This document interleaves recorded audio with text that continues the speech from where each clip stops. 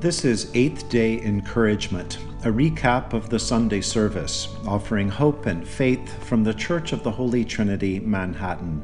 You can find us online at holytrinity-nyc.org. It's the third Sunday of Advent, and joy is a theme that runs throughout the Church's worship, prayers, and music. In today's first scripture reading from Isaiah 61, the prophet brings joy to a people in exile who are longing to go home. He has sent me to bring good news to the oppressed, Isaiah says, to bind up the brokenhearted, to proclaim liberty to the captives and release to the prisoners, to proclaim the year of the Lord's favor and the day of vengeance of our God, to comfort all who mourn, to give them a garland instead of ashes, the oil of gladness instead of mourning, the mantle of praise instead of a faint spirit. A joyful message indeed. The psalm of the day can be replaced with the Song of Mary, Magnificat, which is what we have done at Holy Trinity.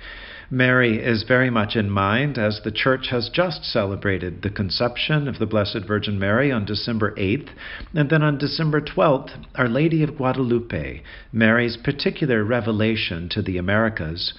The Song of Mary, Magnificat, sings of God's promise and power to do justice, to make things right, to lift up the poor and lowly, and to fill the hungry with good things.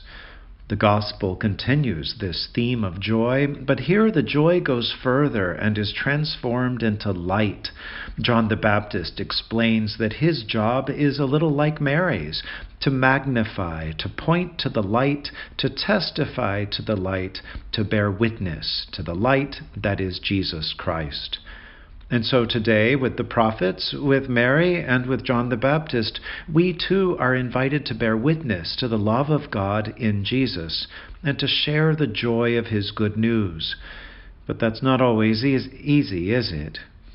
In Sunday's sermon, the Reverend Doug Owsley, honorary assistant at Holy Trinity, talked about how it's hard to find joy or comfort when we're grieving or when we're mourning loss. You can listen to the full sermon on Facebook, on the church's page there. But Doug suggested a tactic which he calls constructive mourning. It's not a magic cure, but it can be at times a way forward, a way out of feeling stuck. There are 4 steps. The first step is to acknowledge the loss, to be honest about the grief. Don't just brush it off. Don't deny it, but really name it and sit with it. The second step is to ask yourself where this grief or this loss fits in order of importance in your world. Is it something that you've lost and remember but are ready to leave behind? Or is it something much larger, something that's beyond you and you need help with? Third is to take some sort of action. You might partake a particular ritual, or you might engage in a new behavior, like getting involved in social media, or calling someone, or writing a letter, getting outside yourself in some new way. Or perhaps you pray, which, as Doug points out, is free. Fourth is to allow God to take over. Prayer begins this process, but it can also happen through memory as we remember, as we allow God to bring into the present that which has happened in the past. God takes the memory and makes something of it. The Holy Eucharist is an example of this. It's a memorial, a remembering, in which God brings forward what was long ago, and yet transforms the past through memory into a blessing for today. Even if joy might feel a little faint breaking into our season this year, there is hope, there is life ahead, and there is even more joy to come. Let us pray. Lord Jesus, light of the world, John the Baptist told the people to prepare, for you were very near. As Christmas grows closer day by day, help us to be ready to welcome you now. Amen.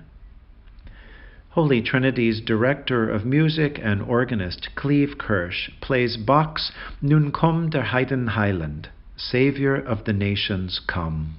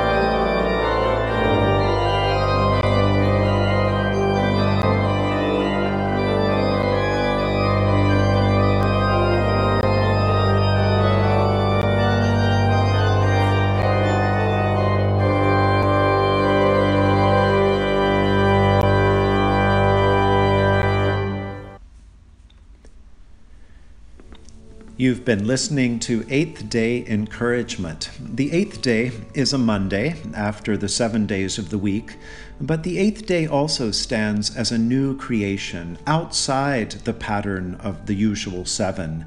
And so the eighth day symbolizes resurrection, hope, and the possibilities for new life. I'm John Bedingfield, the priest and rector at the Church of the Holy Trinity, Manhattan.